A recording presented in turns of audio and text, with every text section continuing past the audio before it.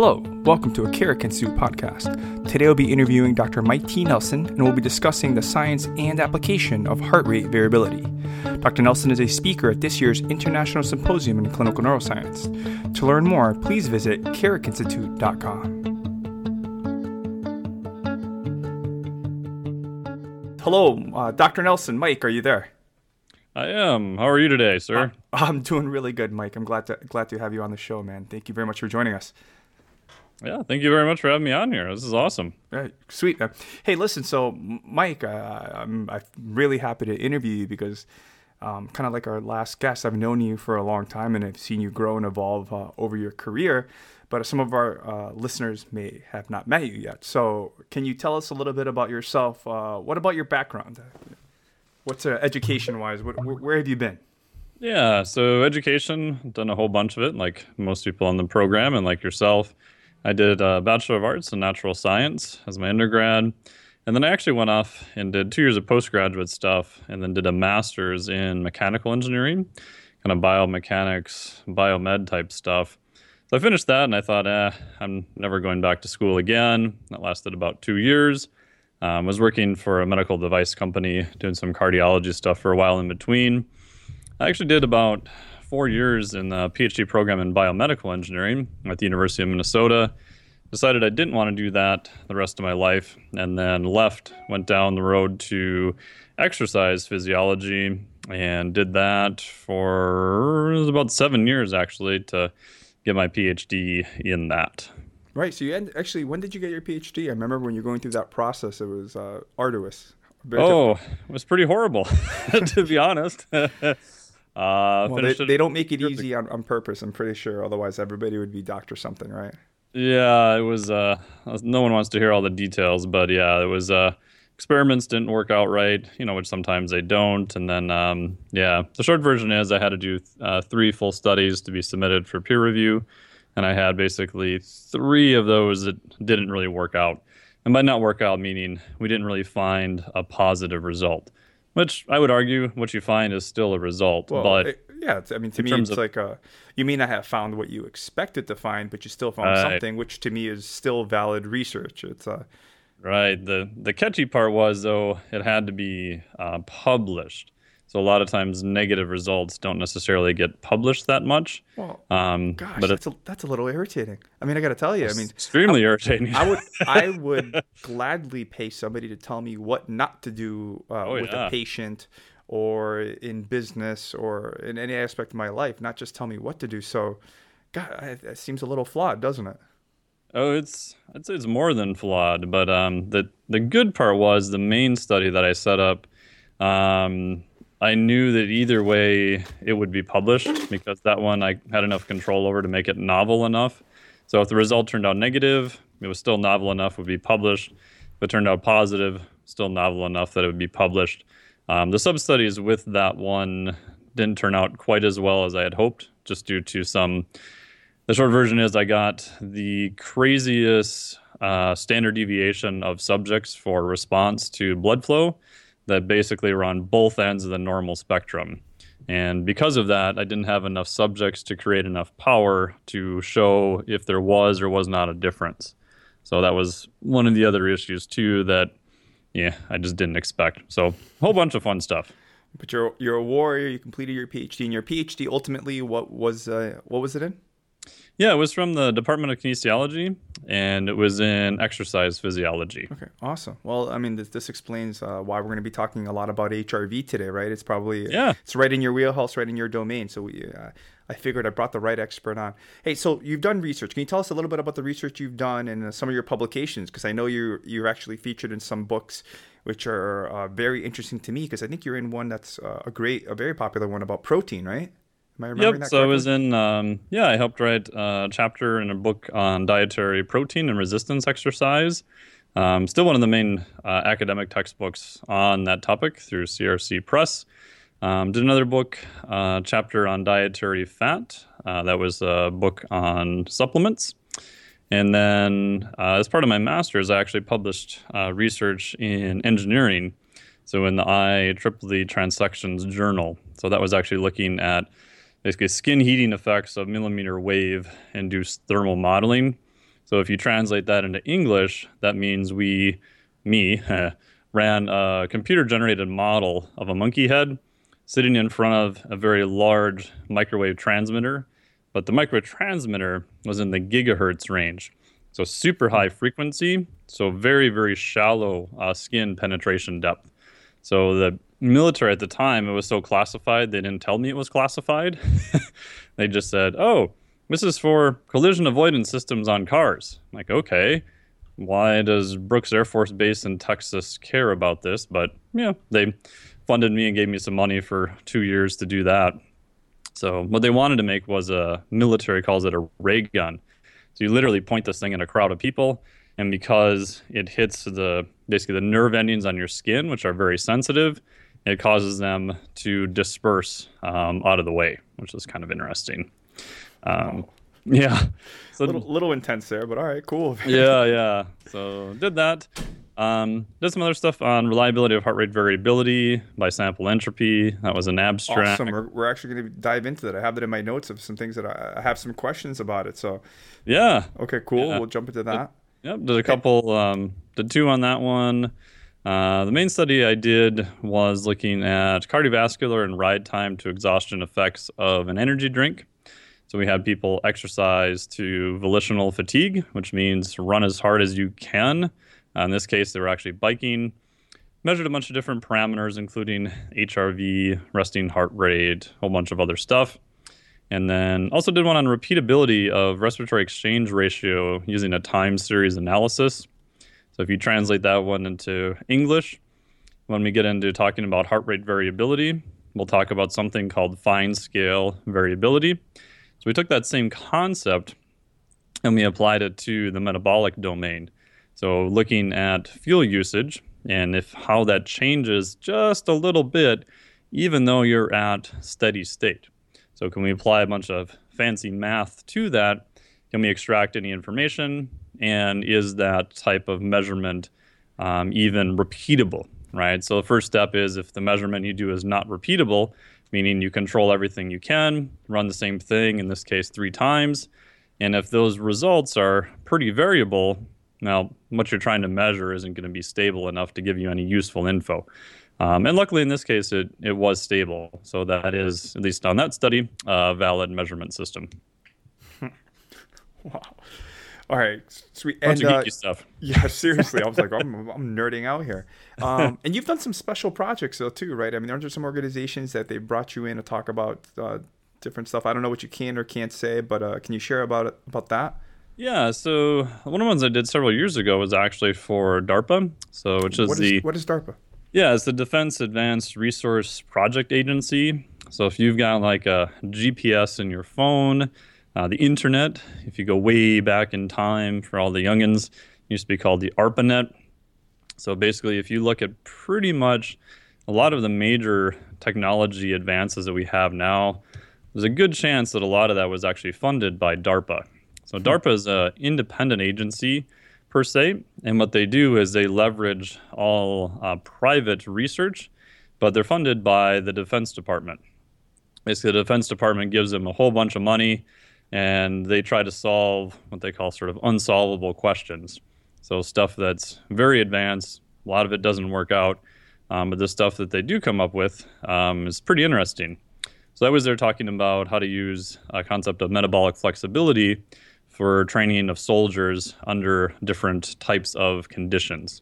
So trying to see, can we take their physiology and train it in a better way to handle, sort of the extremes that they're going to be in, and maybe they can get by with, having less food, less support, things of that nature, but making sure we train these very specific aspects of their metabolism first to make sure that when they are deployed and in those situations, they can still perform. Wow! All right, that's impressive. I'm almost a little speechless because you don't get to meet that many people who work with such organizations. I mean, it sounds really incredible. That was one of the craziest things because you're sitting in this room, and I felt like the dumbest person in there. Which, it's like, holy crap, these people are insane. And it was very cool that they force you to, answer questions that they're looking at from 5 to 10 years out. So stuff that is literally was science fiction in the past, they're looking at and have historically figured out ways to make it real, which is pretty crazy. I mean, yeah, I mean, it sounds so impressive when you're like, yeah, work with an organization that tries to solve the unsolvable. Yeah. Well, I mean, wow. So again, congratulations on everything you've accomplished. But oh, thank you. Hey, so we brought you on the show this time because we're going to talk about a specific topic. We're going to talk about HRV, right? I know this is an area that you're very knowledgeable in, and I've actually seen it used in healthcare, and I've seen it used in performance aspects as well, in athletic training. But you know what? That's as much as I know about it. I don't know if I should be looking at it in my patients or not. So I figured we can kind of talk about it. What is HRV? What's it even stand for? Can you fill us in? Yeah, no problem. So HRV stands for heart rate variability. And the variability we're talking about here is very, very small scale, right? So a macro variability would be, I'm at rest, my heart rate's, 50 to 60, maybe 70. I go exercise, maybe I get to 140, 150, 160 or higher. That would be a macro variation. So that is variation. So HRV is looking at the variability at rest and very, very small changes. So if we go back just a long, long period in time, we used to believe that if you were at rest and you're at steady state, so nothing else is going on, your heart rate would be extremely repeatable. So if we measured you at 70 beats a minute, you should be 70 beats a minute, 70 beats a minute, 70 beats a minute, almost like you set a metronome.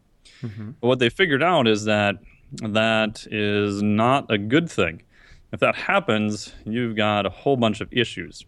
So what we see in a healthy individual is this variability. So it's maybe 69.5, 71.2, 70.3, 68.7. So it'll very, very small changes. Yep. It'll kind of oscillate around this average.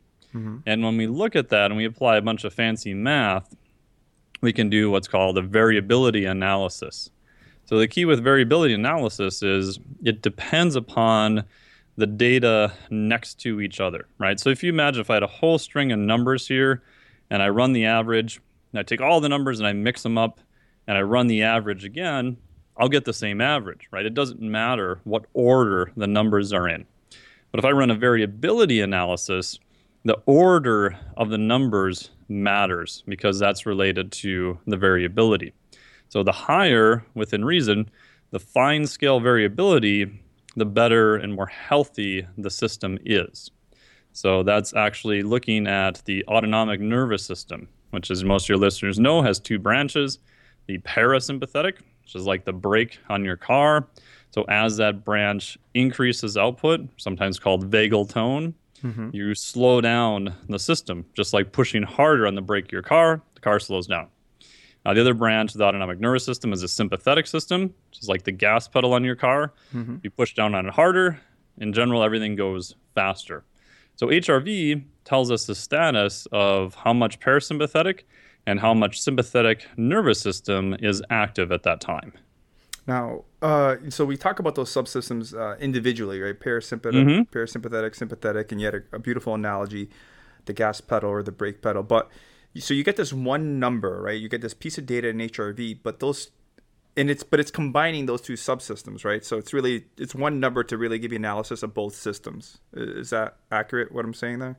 Yep, and in general, that is correct. So the main measurement system to do is what's called the time domain measurement. So if we back up, there's actually 3 different ways you can measure it. So we can look in what's called the time domain, we can look at what's called the frequency domain, or we can look at some nonlinear measures.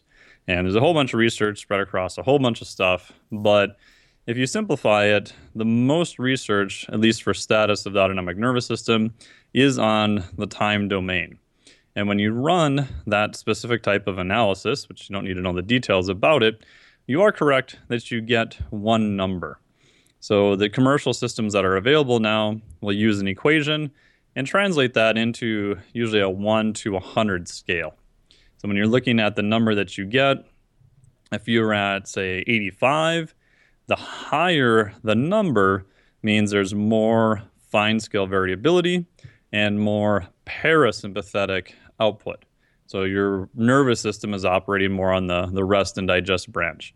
As the number decreases, you actually start losing fine scale variability and you become more sympathetic. You actually have a withdrawal of vagal tone.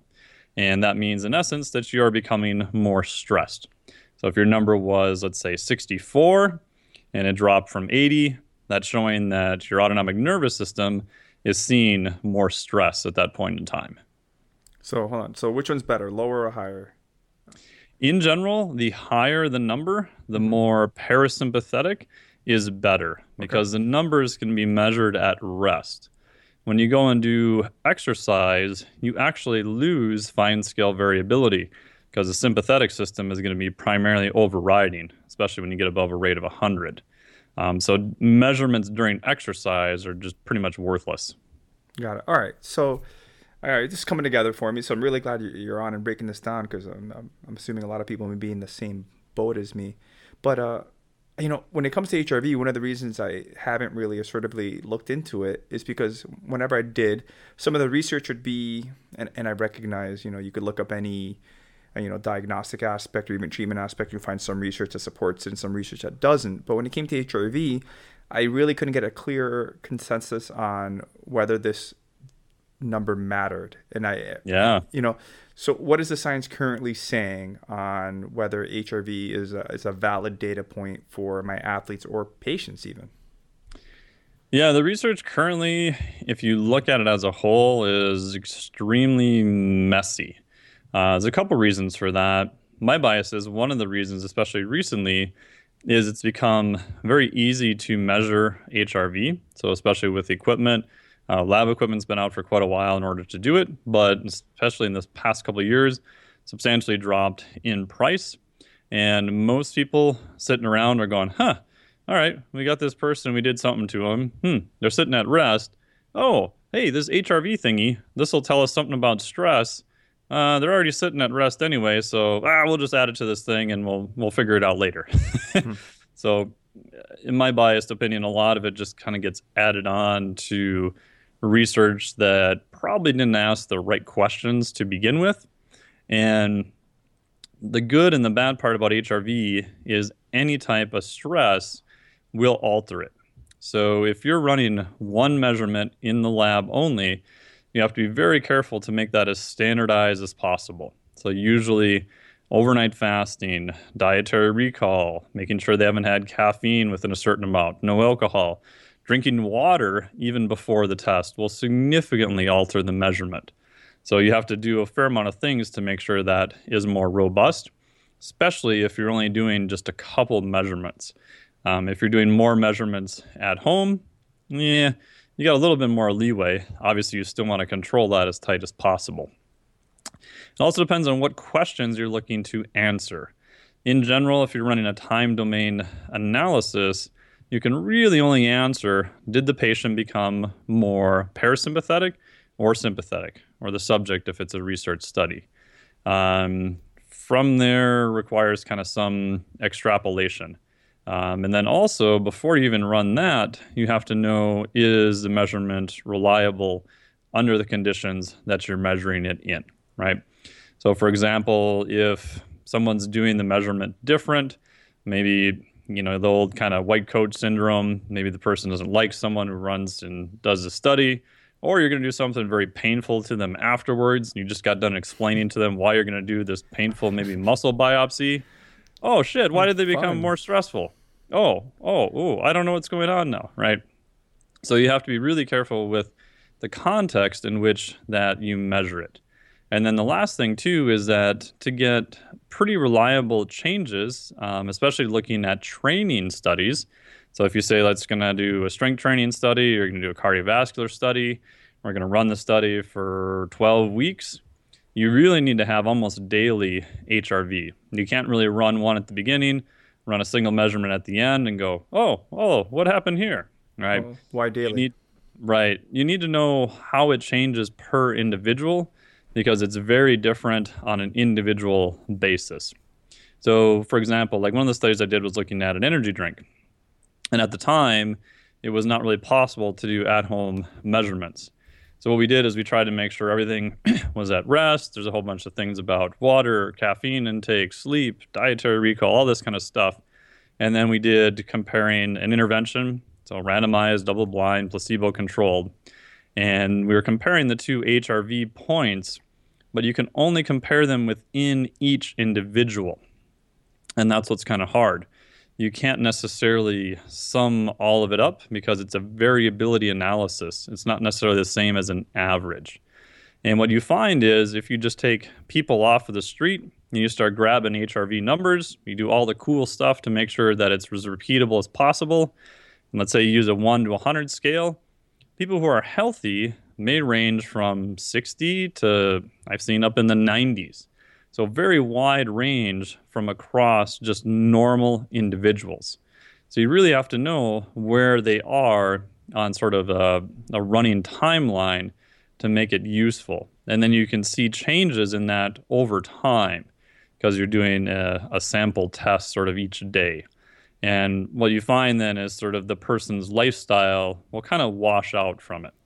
Right, so let's say you've got a person who maybe only sleeps 7 hours a night, doesn't do the best nutrition stuff. Maybe you're running like a 12-week study.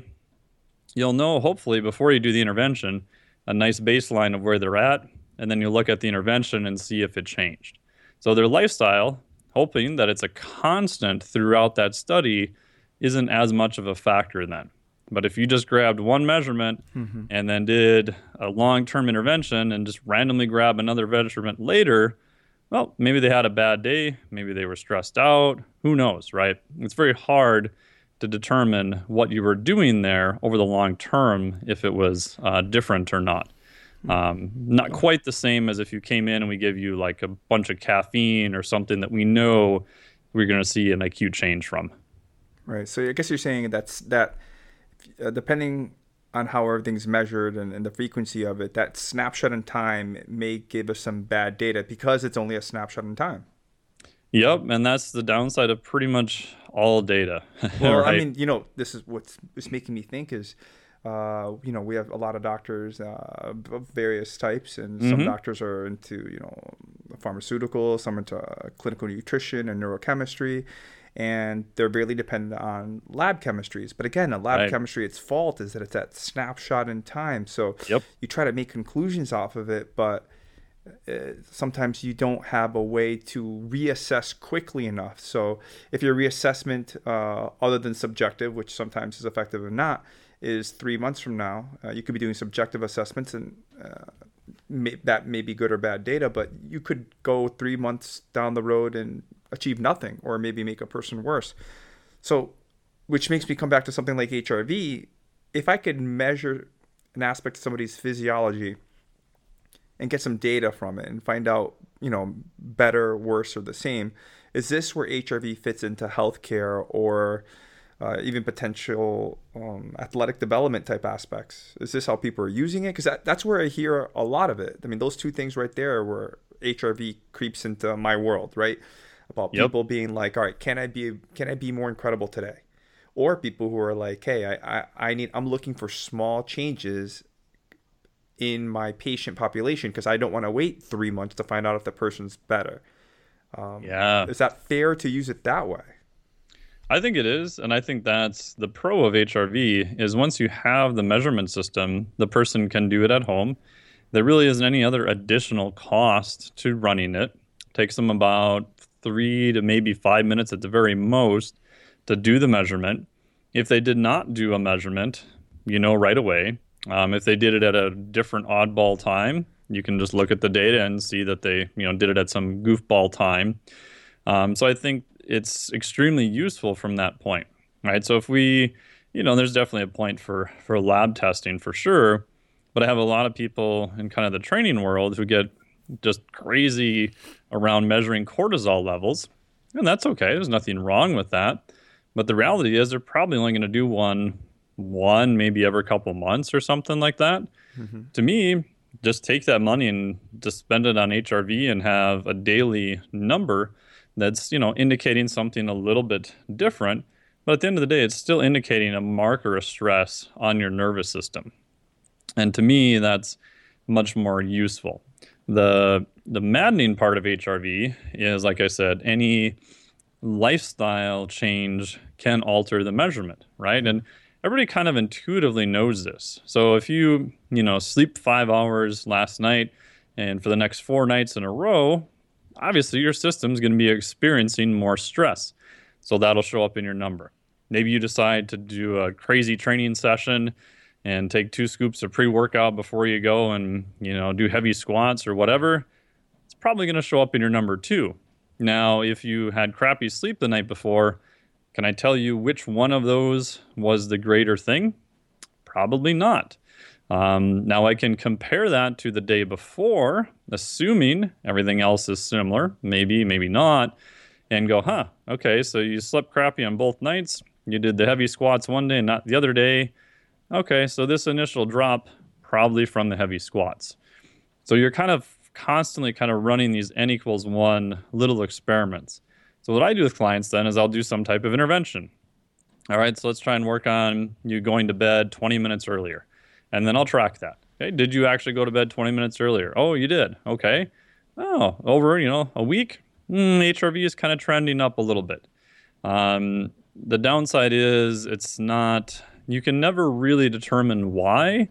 You can just kind of determine where you're at.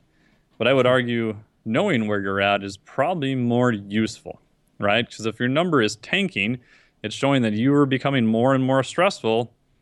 I would want to know that, and I would try to do something in order to change that, whether that's training, sleep, nutrition, something like that. Because at some point, it's going to be really hard if you dig a super big hole to get out of it. Okay, so this is coming together nicely for me. So let's go back to simple here. So how does one measure it? Because when I was first hearing about this, there was these really expensive units. I think there was like upwards of, I know one was like 10. There was another one that's like 18. Yep. It was for like high level athleticism, and like the promise was to be like, all right, we're gonna be able to tell you when you should and shouldn't be training. Because I kind of have a little bit of a different background, right? I kind of performance enhancement and the clinical aspects, but this is where I learned about HRV. So to me, back then, it wasn't really approachable for my athletes or my patients yet. But nowadays, I think it's achievable through your phone. What are some ways that people are now measuring HRV? Let's start off with the big ones, the big dogs. Are those units still out there? Are the people still using them? I don't even remember the names. Yeah, they're still out there. I mean, when I was at the University of Minnesota doing my studies, I started almost 10 years ago there looking at HRV. The system we had, which we bought used at that time, was about 10 grand. The downside, of course, not in addition to the equipment cost, is the fact that you had to go into the lab and get the measurement. So it becomes very kind of prohibitive. So starting about 5-ish years ago, one of the first companies to have one that runs through your phone is a company called iThlete. So instead of athlete, it's an I. And they came out with a phone app that does a time domain measurement and just gives you the 1 to 100 scale. So much more user-friendly, because even with the lab, you got to take the measurements, you got to do a bunch of funky stuff with it, you got to run it through MATLAB, and so there's a bunch of other steps to get a number from it, and you drop those into Kubios, it spits out tons of numbers. So much more user-friendly. They have about at least 4 studies that have been out now showing that it is accurate. You can use just your standard Bluetooth heart rate strap, or they also have a finger sensor. Both of those have been shown to be quite accurate. And for under $100, like a one-time cost, even less if you already have a Bluetooth low-energy heart rate strap, I think the app's like $9 or something, you can just start running it yourself. So it makes it a lot more easy for people. The downside I will caution is because HRV is becoming more popular now, everyone and their brother is trying to make an HRV app. And I was at dinner a couple of weeks ago. We were talking about it, and one of the guys is like, oh, yeah, I got one of those on my phone. I was like, oh, well, that's pretty sweet.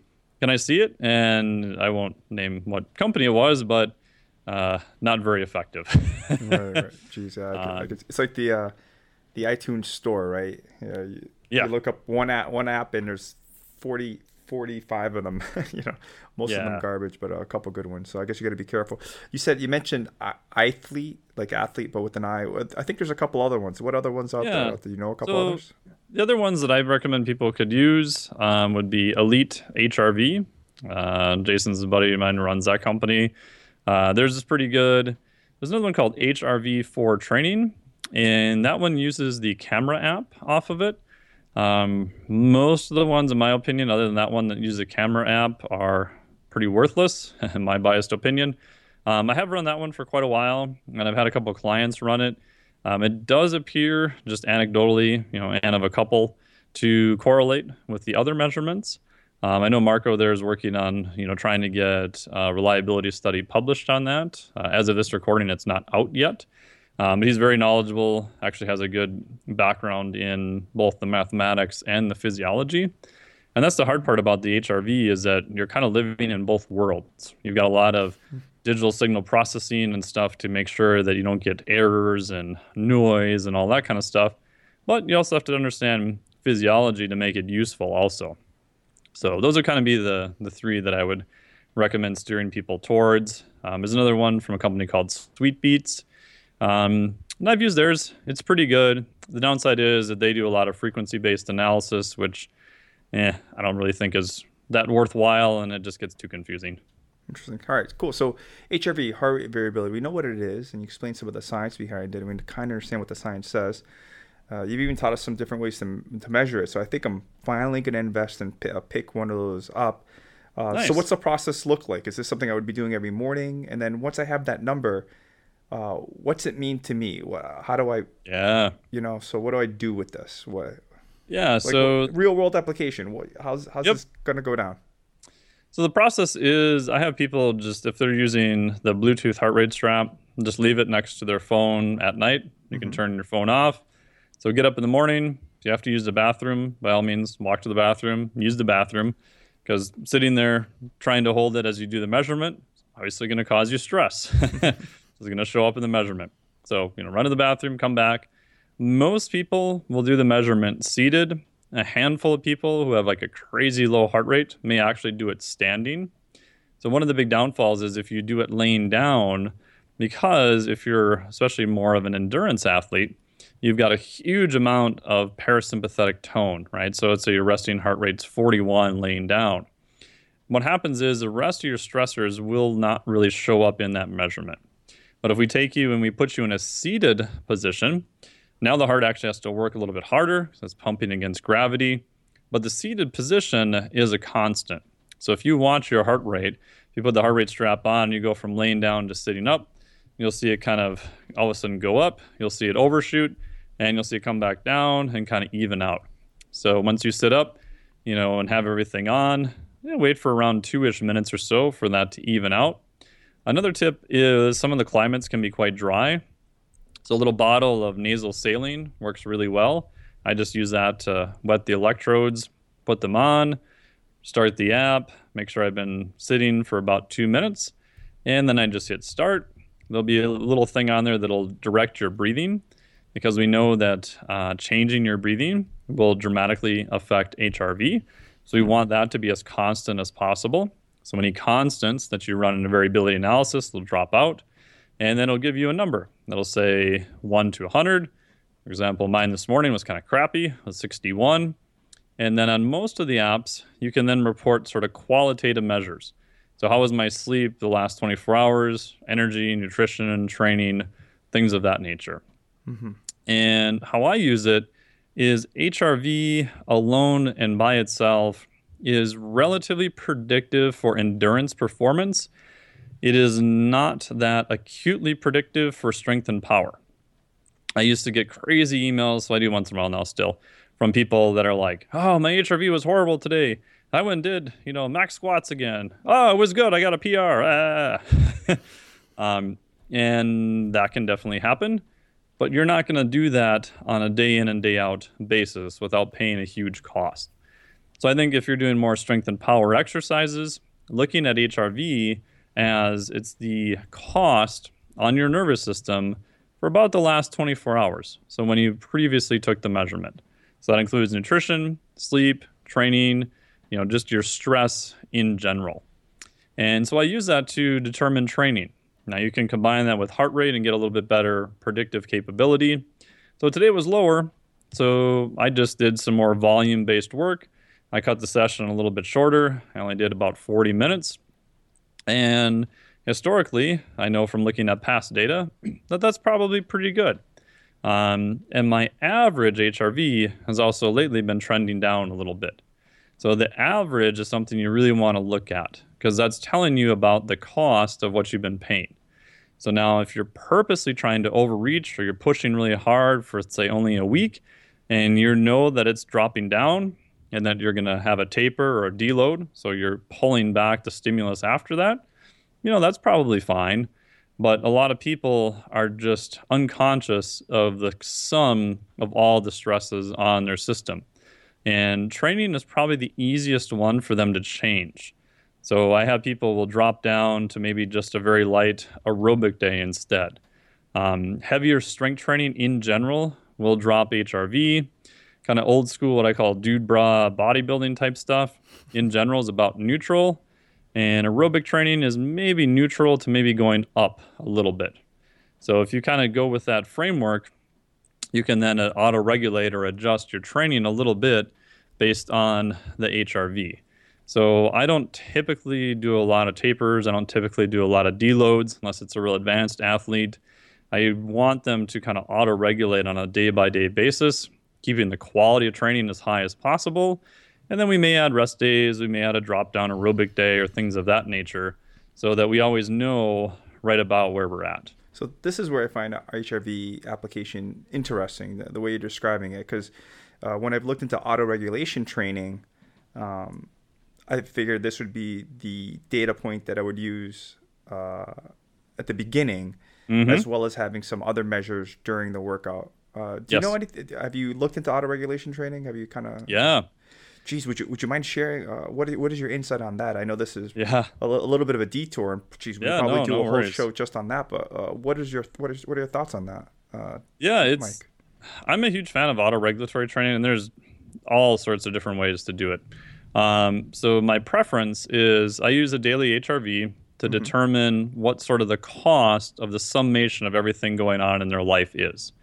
And my goal is if their HRV is at a number that we know is pretty good for them, right? So I had a client a while back. She had a very stressful position, and her resting HRV was in the 40s.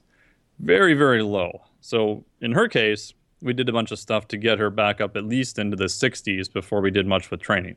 But if you assume that you're in a good range, roughly on the 1 to 100 scale, 60 to 80, somewhere in there, you can use it as a guide. The catch is, as I mentioned, it's not as good for acute performance. So for example, if I've got someone who's a power lifter and we're trying to get them to peak for a meet on a specific day at a specific time, we kind of run the same programs that they've done in the past. And then for their taper or their deload, I'll actually use HRV for that. So I know that we're probably going to be overreached a little bit. I know that their HRV during that time is going to drop, but I don't want it to drop too much. And then for the taper, if it's someone brand new, so I worked with the guy last year who ended up qualifying for Raw Nationals. We left him 2 weeks to taper. He's like, oh, but I normally do like 7 or 8 days. And I'm like, okay. The downside is if you go too short, you may not have enough time to recover from all that stress that you put in when you purposely overreach them. If I go with 2 weeks, I can easily add in more volume or more specific work if they're ahead of schedule. But if I only had 7 days and they're still not all the way back by the time of their meet, kind of hosed, right? So what you'll see is HRV will drop. You'll see it bottom out. You'll see it start coming back up. And then in a perfect world, right when it starts to drop again is when you would want the meet day. Because there's some research to show that for acute limit strength performance, you actually want to be a little bit sympathetic, right? You don't want to be highly parasympathetic because you're going to feel tired, crappy, and your performance at that day is going to be down. So you actually want to be a little bit on the sympathetic side.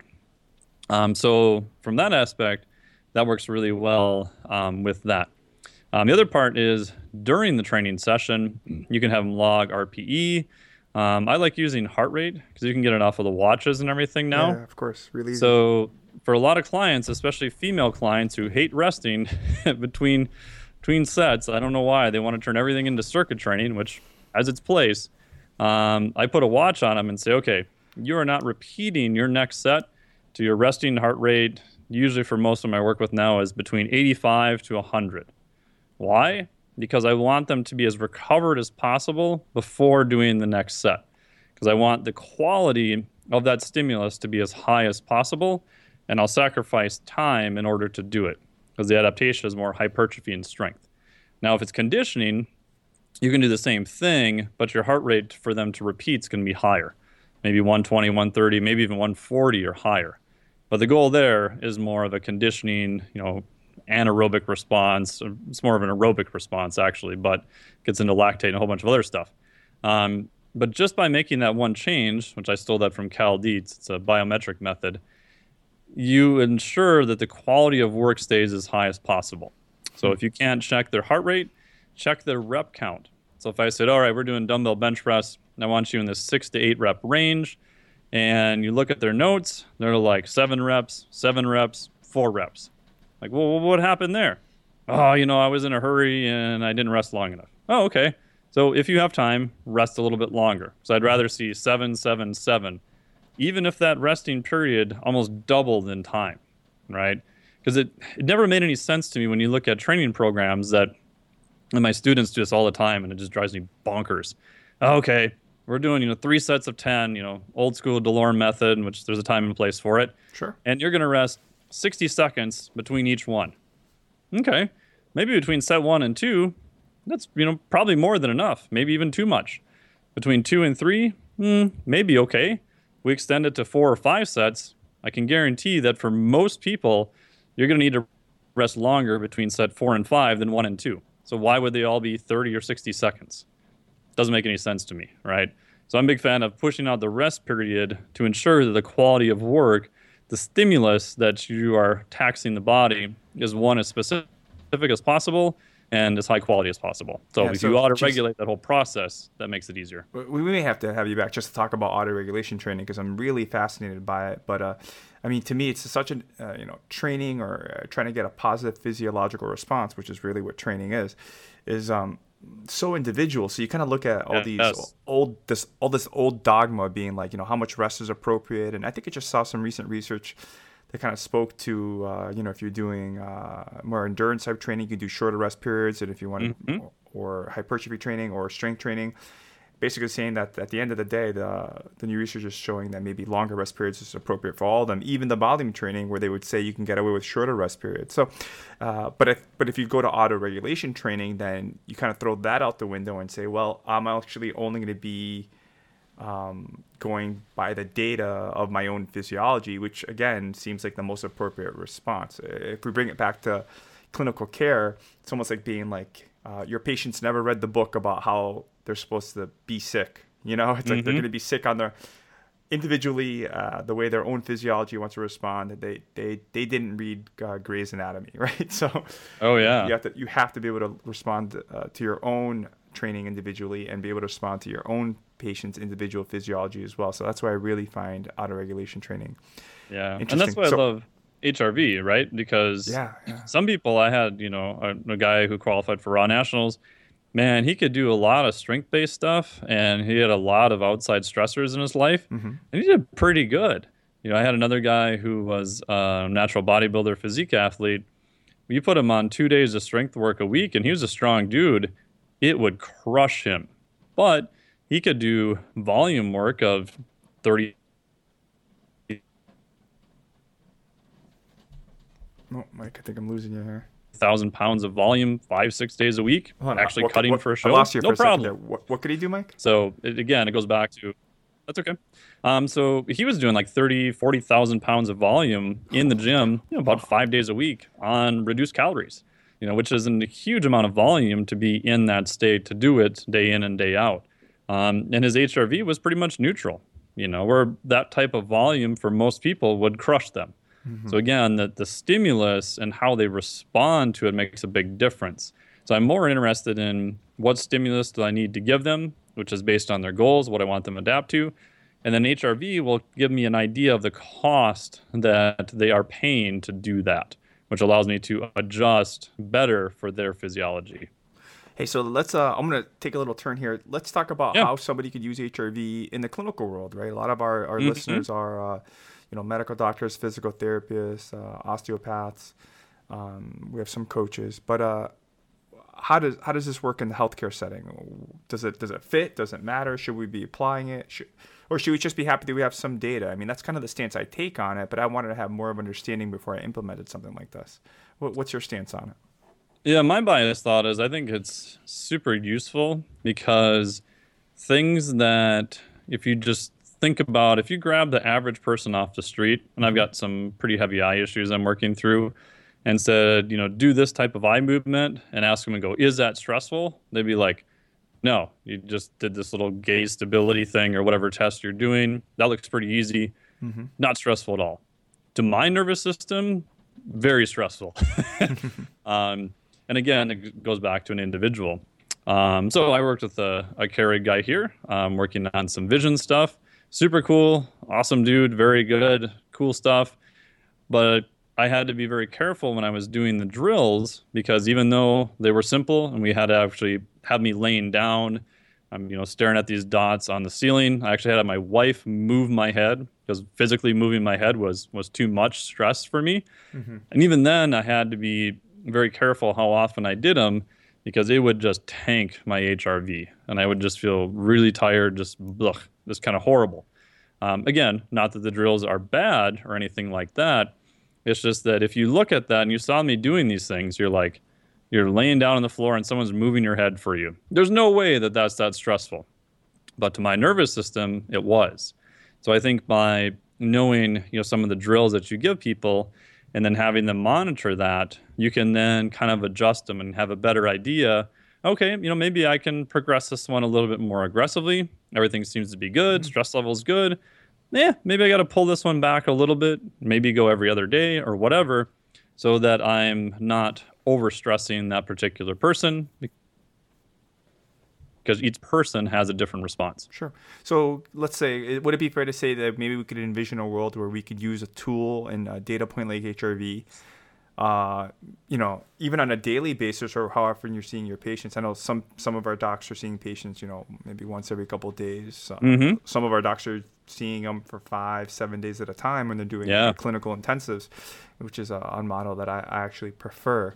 But could we use this data point to find out if what we're doing for a patient, even though it may be appropriate for that patient's physiology, we could use it as a gauge to find out how much work we can do? So in the intensives model, we're trying to use repetition as opposed to intensity to create a positive physiological change. Now, the goal is to work within the patient's metabolic capability.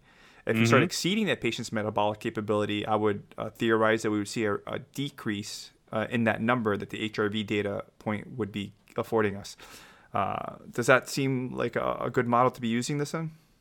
Yeah, no, I totally agree with that. And, another thing to look at too is if you can get a baseline. So let's say, a person's going to fly down and spend 5 days with you and do some super intensive stuff. You're a busy person. They can't get in the schedule for 3 months. Well, let's say they've got some HRV and they start measuring it. If it were me, I would make sure that their HRV is probably higher than where they started or up to a very good level. So in theory, if they're down there and it's a little bit more stressful, they have a greater capacity or bigger buffer zone to kind of absorb that stress. This is beautiful. So you're saying, hey, if the person's scheduling to do a week of care with us in an intensive format because they've been suffering for years and they finally want to, they can't do the high intensity, so we'll do the repetition as another way to create that plasticity. You'd say, hey, let's start working on their HRV. Let's get that data even before. Otherwise, they could walk in not even able to handle what looks like a simple drill, right? I mean, you said that story about your wife having to move your head now, but again, that's individual to you. What we should be able to do, and what maybe I could do or somebody else could do easily, your nervous system may not be able to handle, but that's why you're doing that particular drill. So again, to exceed not to exceed the patient's metabolic capacity. But I love what you said about measuring it even beforehand. You want to know what they're walking in with, their capacity, maybe a couple weeks before, or maybe months more. The more data, the better. But then know how much capacity they have on day one. So maybe the first measurement shouldn't start on that first visit when you do that intake exam. So, just you sharing that was awesome. You actually had me excited about using HRV. Hey, Mike, so in that example, real quick, I would say they would measure their HRV in the morning baseline when they get up. So you would know their measurements over like the past 3 months. Perfect world, they would maybe do some things to try to push them up a little bit before they get there. So I personally like having my HRV a little bit higher before I'm going to travel and speak and do things that I know are generally a little bit more stressful. And that's helpful. And the last thing too is that I've done some other interventions, very similar, again, kind of eye-based exercises, and seen my HRV go up by maybe 10 to 15 points and stay there for like 2, 3, 4 days. Right? Because so you think about vision and just in general, that if it's off, right, you've got a pretty high stressor every time their eyes are open. If you can change that, right, and take that stressor that occurs, you exclude sleeping 16 hours a day and make it so that it's less stressful on them, in theory, you should see a bump in their HRV. And that's what I've seen in my case also. So it can give you an indication of, I've got a little bit better drill, the cost is very low, and wow, their nervous system really likes that. And I've reduced sort of their overall systemic stress on their system. Awesome. You know what? I'm excited about applying this. Hey, so I'm going to take another little turn because I know we're running out of time. But you are speaking at the ISCN, the International Symposium in Clinical Neuroscience. Congratulations for being put on that roster. They have incredible speakers there. Last year was incredible. To see your name added to this year makes me very happy because you're a good friend of mine. So to see you on stage is going to make me I'm just very proud of you. What are you talking about? Can you at least share that with us? You don't have to tell us everything, but what's your topic? What are you talking about this year? Yeah. So on the metabolism side, I'm speaking about a concept called metabolic flexibility, which in very short order is how well your body can use fat for energy and how well it can use carbohydrates, and that those have very specific tasks that they should be used for, and then how well can you switch back and forth. And then if you throw HRV into the mix, maybe you've got someone who can't use fat as well as they should under low intensity exercise. So maybe you do things like fasting or reduce carbohydrates or other things to try to get that fatty acid side to increase. If you start exceeding the stress level of their body, you'll see a change in their baseline of HRV also. Oh man, so this is awesome. So you're talking about metabolism, being able to use different fuel sources, and you're even maybe mixing some HRV as a way to kind of see how you're progressing along that. Is that accurate? Yeah, so it's just like a stimulus, right? Just like weight training, right? If I tell you tomorrow, if you're just eating every 2 to 3 hours and say, hey man, hey doc, don't eat for 24 hours, you will increase your body's ability to use fat, but at what cost, right? So if that's an extremely high cost, okay, that's too much of a stimulus for that person. Yeah, maybe just push out breakfast an hour or two, right? So again, you can then customize it more to each individual with, equipment that you don't have to pull them into a lab and run a metabolic cart and a bunch of other stuff. Sure. Wow. I can't wait for your presentation, man. I am pumped up. And I was pumped up for the event beforehand, and to see you. But hearing this topic, this is going to be killer. So congratulations then again for being appointed there and being a presenter. Thank you guys very much for having me. I'm very excited. All right. And hey, listen, Mike, Dr. Ellison, we got to wrap it up here. But if people want to connect with you or learn more about you, where can they find you? Sure. 2 ways. They can just go to my website, which is just www.miketnelson, MIKE, as in Tom, NELSON.com, or they can just email me at drmike@miketnelson.com, and the subject line, just put ISCN. Awesome. Oh, thank you very much.